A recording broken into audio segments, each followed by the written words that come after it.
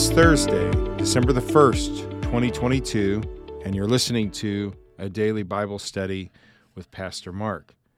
This week on the study, we have been answering the question, is Jesus really the only way to God? And we have pointed out a couple of things that we think make our case pretty strong that Jesus is the only way to God. One is that Jesus himself claimed it. He said in John 14, I am the way, the truth, and the life. Nobody comes to the Father except through me. So Jesus claimed it. Two, the disciples taught it. Peter said in Acts 4, there is salvation in no one else, for there is no other name under heaven given among men by which we must be saved. And then yesterday we said that the thing that makes the case that Jesus is the only way to God really above all other cases is the fact that he rose from the dead, because his resurrection validated everything that he said. Today, I want to give you a fourth reason why I think that Jesus is the only way to God, and that is that Jesus is the only one that has met the qualifications necessary to reconcile us to God. So when you think about religion in general, what is religion? It is man's attempt to reconcile to God. It is man's attempt to make himself right with God. And what are most religions started on? Most religions were founded by men, flawed men, who tried to teach other men how to make themselves right with God. Christianity is different. You have the God-man, Jesus. Jesus claimed to be God. He claimed to have come from heaven to earth for the purpose of reconciling us to God, and then he worked out that plan. Whereas all the other people that have started all the other religions in the world, they died and are still dead. That's why the resurrection is so important, because the resurrection validates to all of us that Jesus was who he claimed to be, does what he promises to do, and is worthy of worship and worthy of listening to and believing in. So what I want to give you is a bunch of things from Scripture that make Jesus unique, that he alone meets the qualifications necessary to reconcile us to God, to give us access into heaven.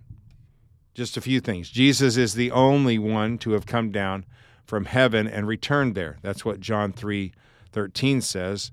When Jesus says, no one has ascended into heaven except he who descended from heaven, the Son of Man. Jesus is the only person to have lived a perfect human life. Hebrews 4:15. We do not have a high priest who is unable to sympathize with our weaknesses, but one who in every respect has been tempted as we are, yet without sin. Jesus only is the sacrifice for sin. He is the only sacrifice for sin. 1 John 2:2. He is the propitiation for our sins, and not for ours only, but also for the sins of the whole world. Jesus alone fulfilled the law and the prophets. Matthew 5:17.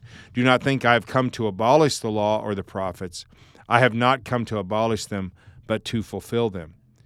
Jesus is the only one to have conquered death forever. Hebrews 2:14 and 15. Since therefore the children share in flesh and blood, he himself likewise partook of the same things, that through death he might destroy the one who has the power of death, that is the devil, and deliver all those who through fear of death were subject to lifelong slavery.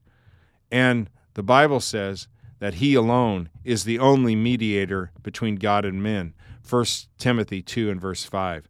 For there is one God, and there is one mediator between God and men, the man, Christ Jesus.